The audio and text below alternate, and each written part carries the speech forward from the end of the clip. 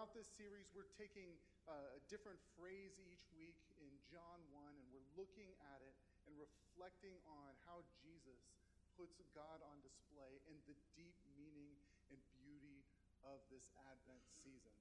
So go ahead and turn to John 1, and we're going to look through chapter 1, verse 1 through 18. And if you need a Bible, go ahead and raise your hand.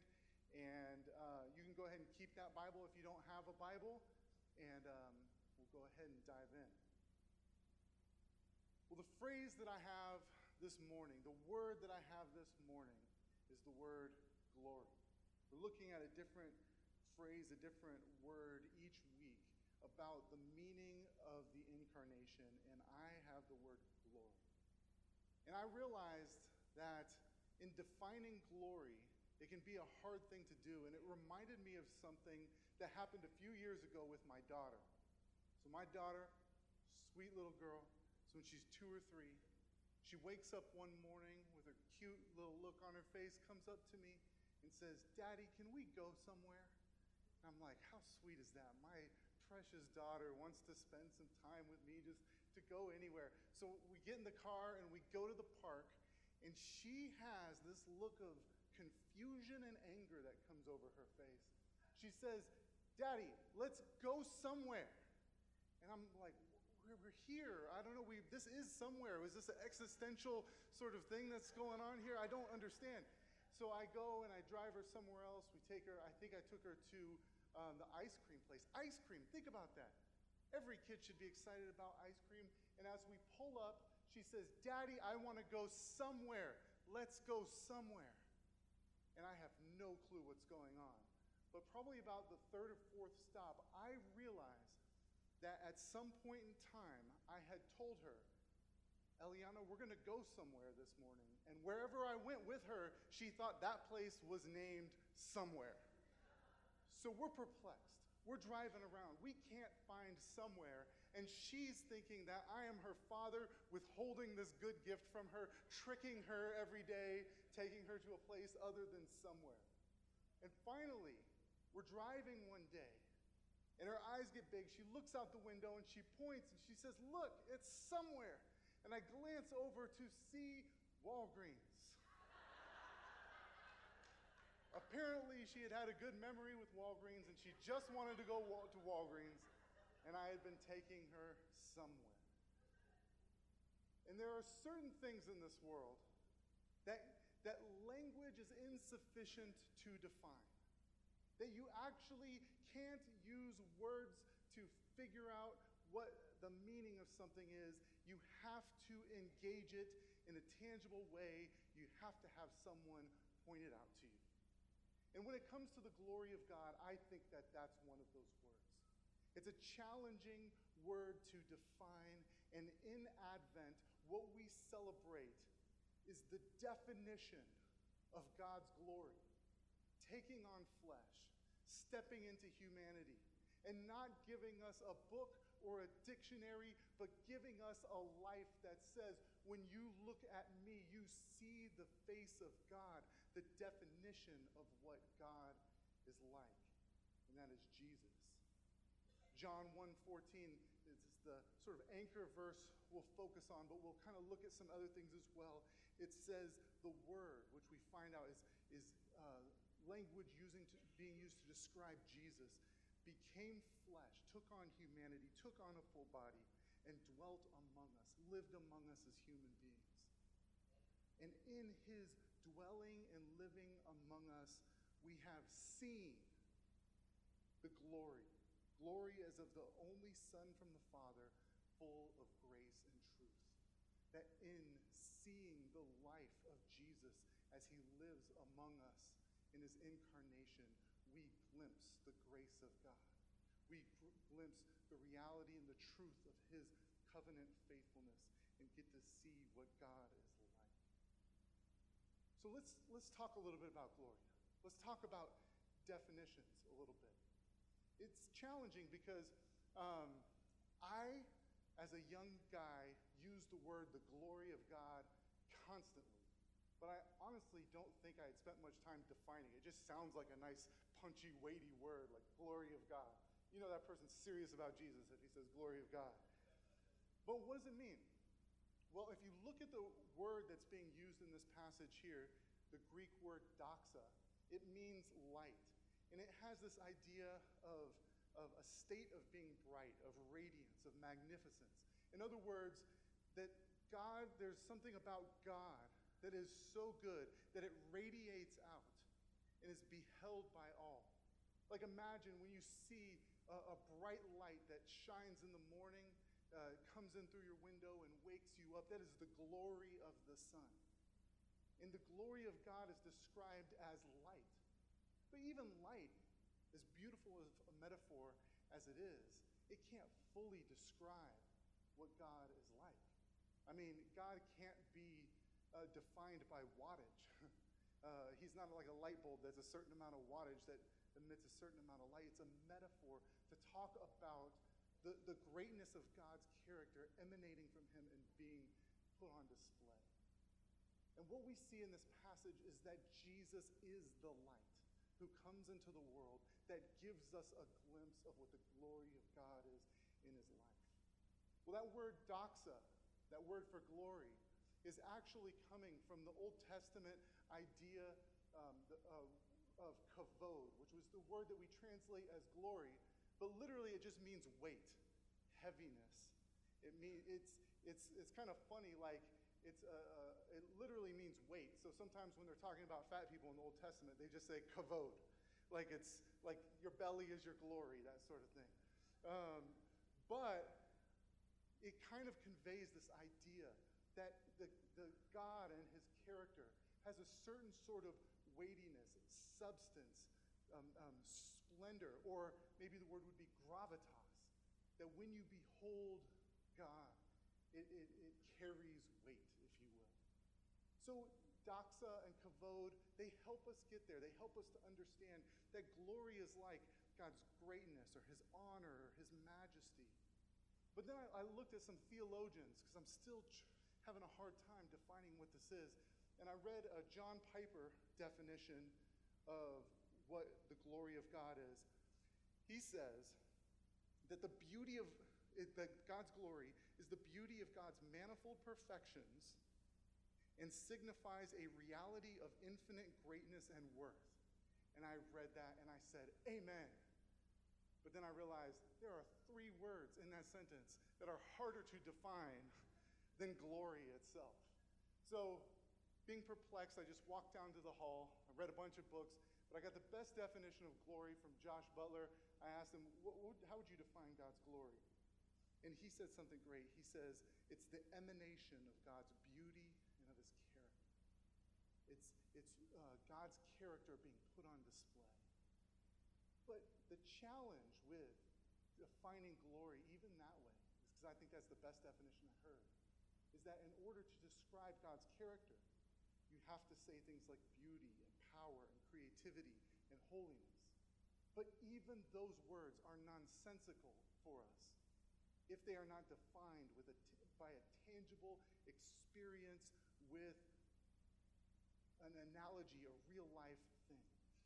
And so in John 1:18, at the end of this passage, this beautiful discourse about the Word becoming flesh and dwelling among us, it says that no one has ever seen God, but Jesus has made him known. That the living definition of the glory of God is too weighty, too glorious for words, but that it is contained in the presence and in the coming of Christ. Now this passage here, it carries a lot of Old Testament allusions. And when it refers to the glory of God, it refers to the tangible display of God's glory. That God has been tangibly displaying his glory throughout the whole Old Testament. And he does it in these 3 major ways. He displays his glory through the beauty of creation. That there's something about the beauty of creation that you can see that is like a living biological analogy for what God is like. And then through the glory of humanity, you see the glory of God. That humanity at its best displays the image of what God is like. And then God displays his glory through the tabernacle and the temple, these places where he dwells with his people physically and shows what he is like. And so today I'm going to walk through each of those things: creation, the glory of creation, the glory of humanity, and the glory of presence, and show how Jesus is the one who in his coming magnifies and amplifies each of those so that we can see the true glory of God. So let's start with number one. Jesus magnifies the glory of God in creation. When we open this passage in John 1, you see something really rich and beautiful. The beginning of the book of John starts out almost exactly like the book of Genesis. It says, in the beginning, first words in the book of Genesis, and then it says, was the Word. And the Word was with God, and the Word was God. And he was in the beginning with God. All things were made through him, and without him was not anything made that was made. In him was life, and the life was the light of men. But what this is essentially saying is that Jesus is the one who is present in creation. He is the creator of all things. And that the beautiful thing that happens is that the creator of all things actually steps into his creation to make known the glory of the creation and how it points to the glory of God. He is the one who gave us life and gave us all that we see and animates us with the breath that is in our lungs, and then he steps into the world with his very own lungs and breathes in the very oxygen that he created to show us the glory of God in creation. Now, you might be wondering, why an emphasis on creation? Why an emphasis of all this in the beginning stuff? Well, what's interesting is that in Genesis, what we see, Genesis 1 and 2, the opening chapters of the Bible, we see that God intends to display what he is like through the creation that he has made, through things like rocks and rivers and trees, that these things in some way can point to the glory of God and tell us a little bit of what it's like. I would be prone to miss this until one day there was this guy. I was living in Turkey a number of years ago, and I met this really wise guy. He was like an overseer for me. He was a coach in the work I was doing. He was a godly man. And during that time, I was in my early 20s. I was probably, I want you to imagine the most smug, arrogant guy in his 20s who thinks he knows something about theology but really doesn't. He's like a walking Bible bingo, just throwing out stuff so that you think he actually knows something. That's what I was like. And I would always go around asking people who their favorite preacher was, and then subtly just trying to slip in little bits of knowledge to show how much I knew. I didn't know much, but I wanted to be known as that guy. And no one ever stumped me like this guy, Ken. I said to him, who's your favorite preacher? And I like talking about John Calvin and Martin Luther and all these historic guys. And he kind of did this little wise man gaze out into the abyss. He says, Jim, I'll tell you who my favorite preacher was.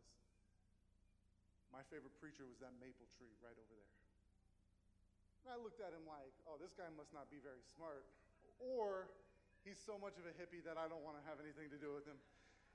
And I didn't think much of it, but then when I actually started to try to read John Calvin, I stumbled upon this sentence. It says, there is not one little blade of grass, there is no color in this world that is not intended to make men rejoice. And Calvin is writing about the fact that every aspect of creation in this physical world is supposed to show us something about God, to make us rejoice, and to see a glimpse of what God is like. Not that the creation itself is God, but that it itself is a preacher preaching to us about what God is like. We see this in Psalm 19:1, that the heavens declare the glory of God, and the skies proclaim its handiwork. And in Romans 1:18, we see that God's invisible qualities, his eternal power, his divine nature have been clearly seen and understood from what has been made. That you can step into this world and see something about creation that tells you about the Creator. Let me illustrate this. You can always look at something that's been made and learn something about the nature of the Creator. About, several months ago, in October, the elders, we went on a retreat, and we were doing a lot of things in our retreat, and Ricardo decided he was going to institute a hamburger-making contest amongst the 3 pastors who talk the most about how they can cook. So it was Ryan Arneson, Jake Slobodnik, and myself. First, you got Ryan Arneson's hamburger. You know, Ryan Arneson, his hamburger, he puts it down. It's a hamburger that's beef mixed with steak. And you could tell something about him. He's a serious man who's a man's man who likes beef mixed with steak. And he knew we were getting creative, so he slapped some peanut butter on top of it, and he's like, there you go. It was fantastic, actually. Jake Slobodnik, you could tell something about Jake. Jake ended up winning the contest because we'd been giving him such a hard time about how he was going to make some quinoa burger or something like that. So he ended up making this hamburger that had like bacon jam and bacon infused. It was like bacon chopped inside. It was like the triple quadruple bacon.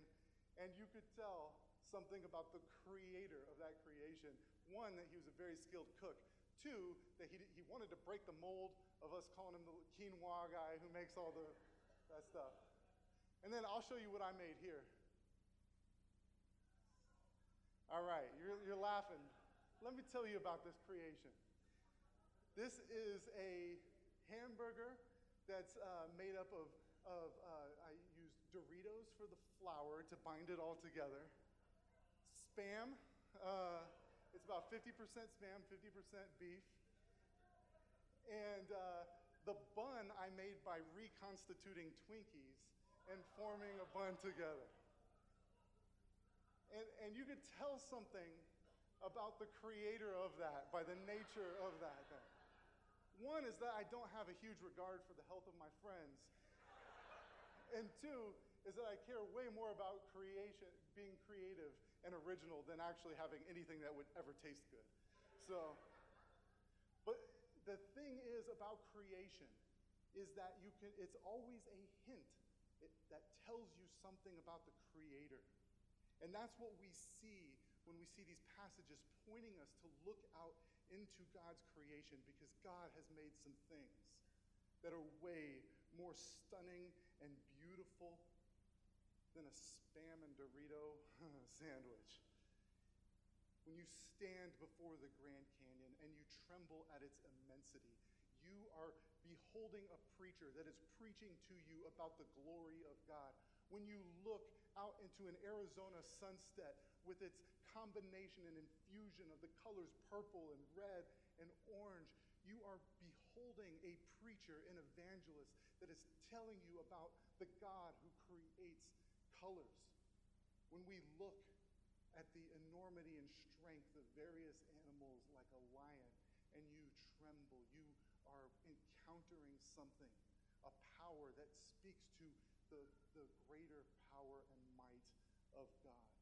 That all creation, all that God has made, is like a preacher that's proclaiming the good news of who he is. So I'm going to ask you a question. What aspect of God's creation, of nature, makes you encounter God the most? Go ahead and discuss that with a few people around you. I'm going to bring us back in just a second.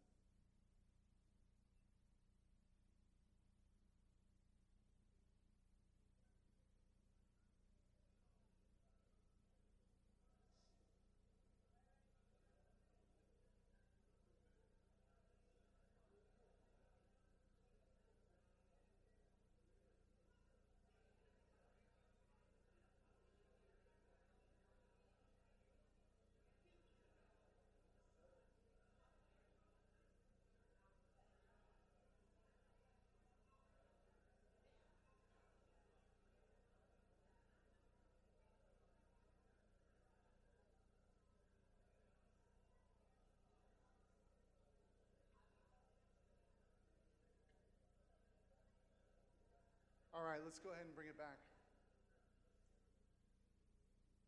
I'm sure there were some rich answers there. But the way that I would answer that question is I actually came to believe, my friend Ken, in that trees are the aspect of creation that show where I see the glory of God. I see the glory of God in the California redwoods.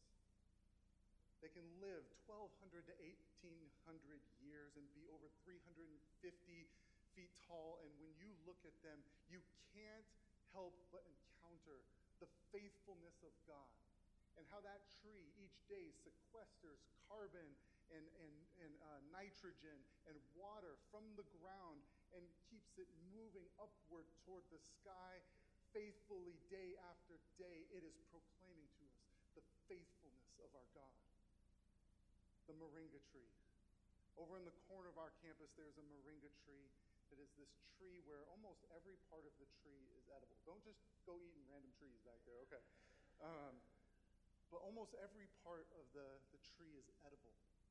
And it takes very little water, and they plant it in areas of famine.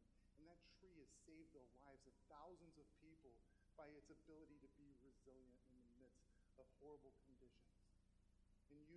And it reminds me of the God who is present with us in the midst of horrible conditions, who continues to give grace and provision. Jesus, the great moringa tree that is growing in our lives. The mulberry tree that sits in my backyard and gives shade in the midst of a hot Arizona summer, that allows us to sit outside even when it's 100 and whatever degrees, speaks to the hospitality of God who invites us in. And ultimately, all of that creation was fashioned by the hands of Christ. He is the creator who was in the beginning, who created all those things. And every bit of glory that we see in them would be unintelligible to us had not Christ stepped into his creation, the artist jumping into his art to explain to us the ways in which these things point to God and how they reconcile us to God and bring us to God. Which leads us to point number 2, that Jesus displays the glory of God through his humanity. This phrase in verse 14, that the Word became flesh and dwelt among us. We've heard it before if you've been around church. But it is one of the most shocking statements in the New Testament. It says that Jesus actually became real humanity. I went hiking with a New Testament professor this weekend, mostly to just check to see if my sermon was right. But he said this statement right here should blow our minds with its weight and poetry. That the logos, the word became sarx, that flesh, that he dwelt among us, that God entered into real humanity. And he says you can't emphasize enough how real the humanity is. It's not like Jesus is pulling off, an episode of Undercover Boss where he pretends to be humanity. He puts on some makeup and he walks around and he sees how we're doing around here and scopes things out and then gives us a bunch of gifts at the end. But he is real humanity. He's so human. He's the human with chapped lips and childhood friends and the occasional need of a nap. His humanity was full and gritty.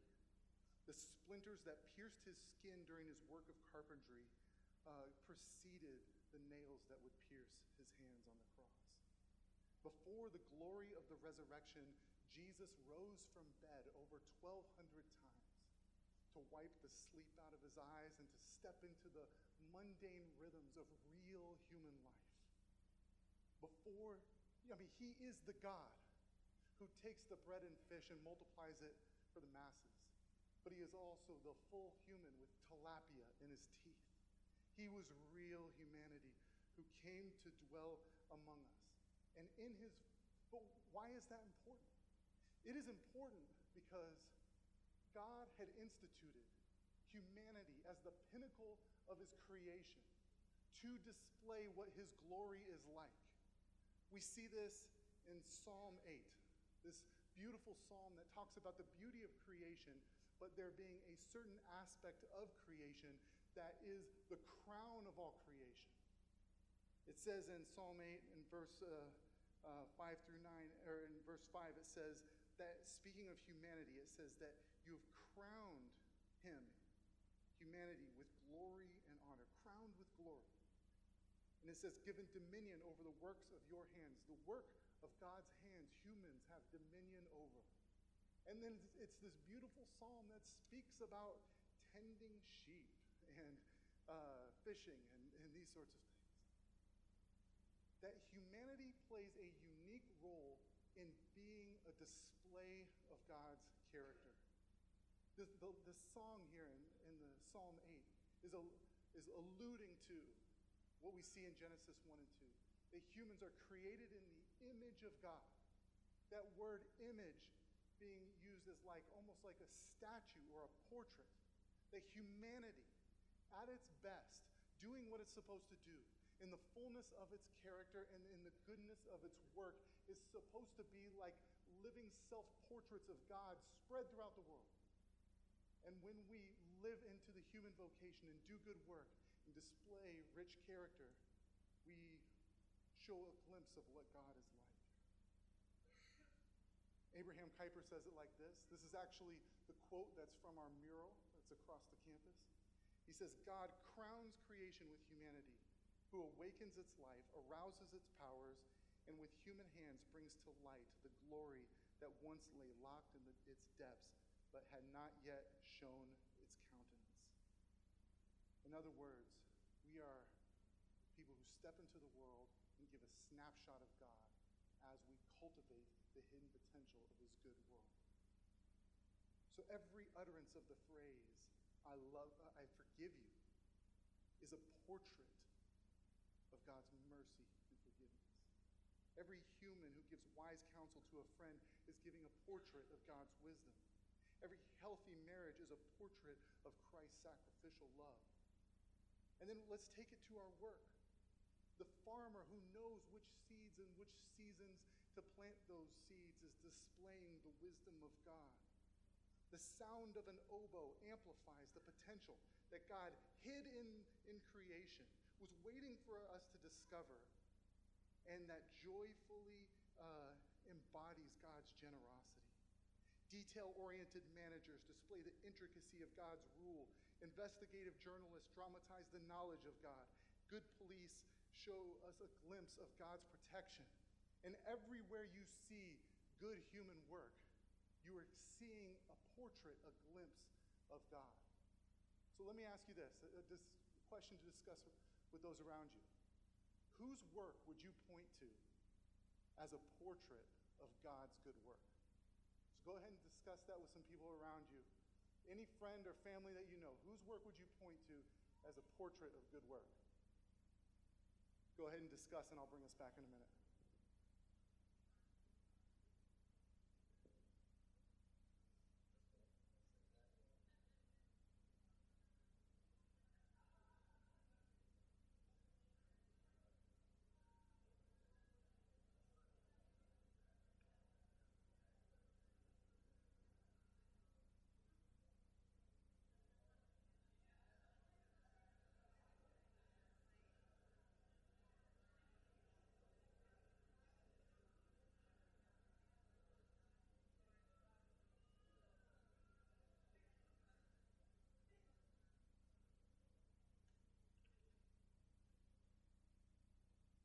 All right.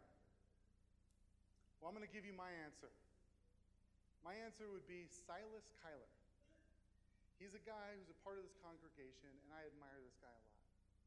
When I see the way he is as a father, I see a glimpse of what the father is like. When I see his faithfulness, he has served in obscure ways in this church for years. You see a glimpse of the faithfulness of God. But what really shows me the glory of God is his work that he does, not as his employment, just his work outside of work as a woodworker. So let's go ahead and show his table here. What he has there is an Aleppo pine tree that fell in Tempe during a storm that he found, he into something usable, and then he created that table. And that should hit you a little bit, because in the creativity of design, you are seeing God's creativity. In the intricate order and detail orientation, you are seeing the order of God.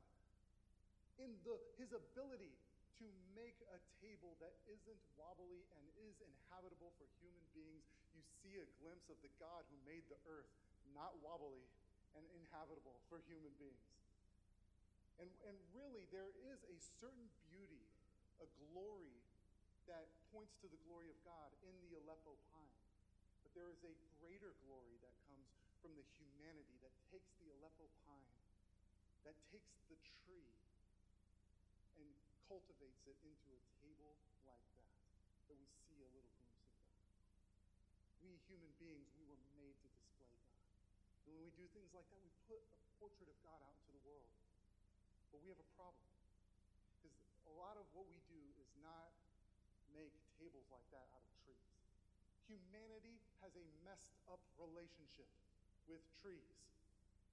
It's a big problem, because what we see right after sin enters in the world, and the nature of sin entering into human hearts, as it says in Romans 1, we exchange the glory of God for an image of a mortal man, of birds, of animals. We basically take God's creation, something like a tree, and rather than carving a good table, rather than admiring the faithfulness of God and a giant sequoia, human beings have been carving little statues and images. They're called idols that we've been worshiping.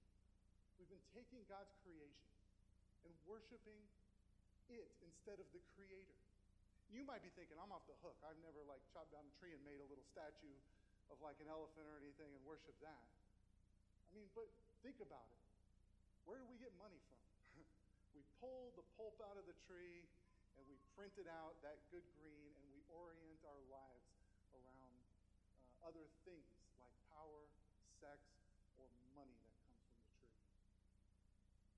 And so human beings who are supposed to be portraits of God have become distorted.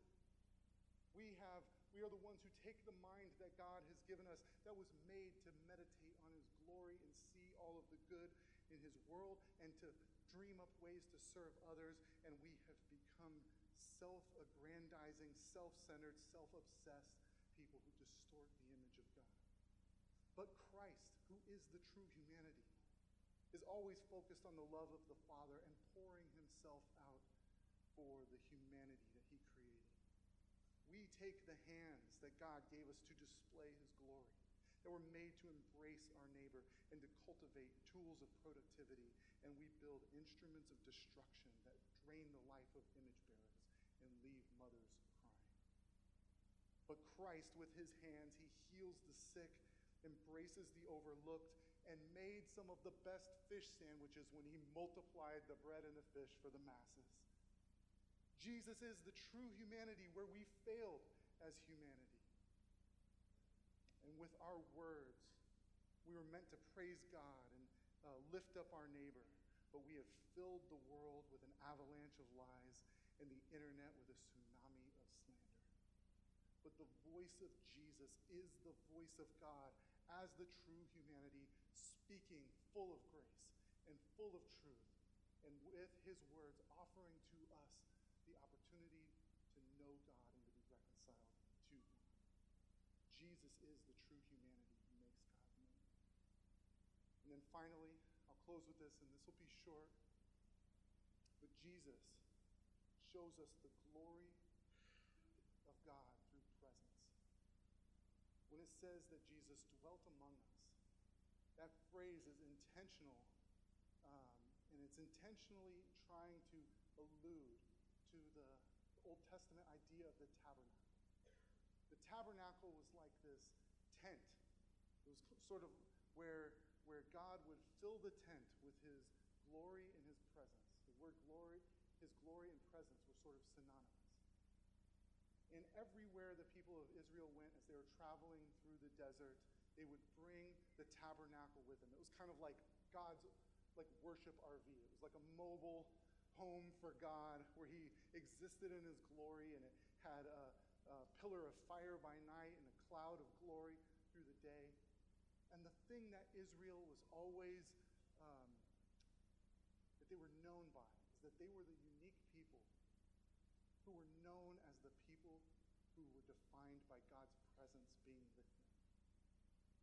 And what this passage is saying is that something greater than the tabernacle has happened. God has come even closer than the mobile RV of worship. He has actually taken on human flesh and made himself present to us. What could possibly be more present other than God indwelling us, than him showing up in the flesh and being the God who feasts with us? See, there's a certain glory that comes from the beauty of a redwood tree. There's an even greater glory of the potential of that redwood tree being cultivated into a beautiful table. And there's an even greater glory when God comes to sit with you at that table and to be with you. And that's what Advent is about. God stepping to the table and sitting with humanity to feast with us, to be present with us, and to display the fullness of God's glory through the embodied life of Jesus. You may be saying, I wish I could sit with Jesus and feast with him. Sit at the table and share a meal. Well, Advent, my friends, is not just about when Jesus came the first time. It's when he comes the second time. And the day is coming when you will pull up to that Aleppo pine table that Silas has crafted. Maybe it's a different table. I don't know. And you will sit in the presence of Jesus, fully encountering the character and the glory of God. And so as we prepare to take communion, I want that image to be in your mind. As you take the bread, let that be a reminder that the day is coming when you will feast and take bread with Jesus. When you dip it into the wine or the juice, that you will sit at the table with him, and that you will raise your glass to the fullness of the beauty of the glory of God that has been displayed through creation, through humanity, and in that moment as you experience God's presence. Let's pray. Father, we thank you that you have made yourself known to us. You have displayed truly who you are in the face of Christ. We thank you for the echoes of your glory in creation and humanity, but also how you come to sit with us and feast with us. And I pray that as we come forward for communion, that we would have a sense that we are sitting with you, Jesus, and encountering you, full of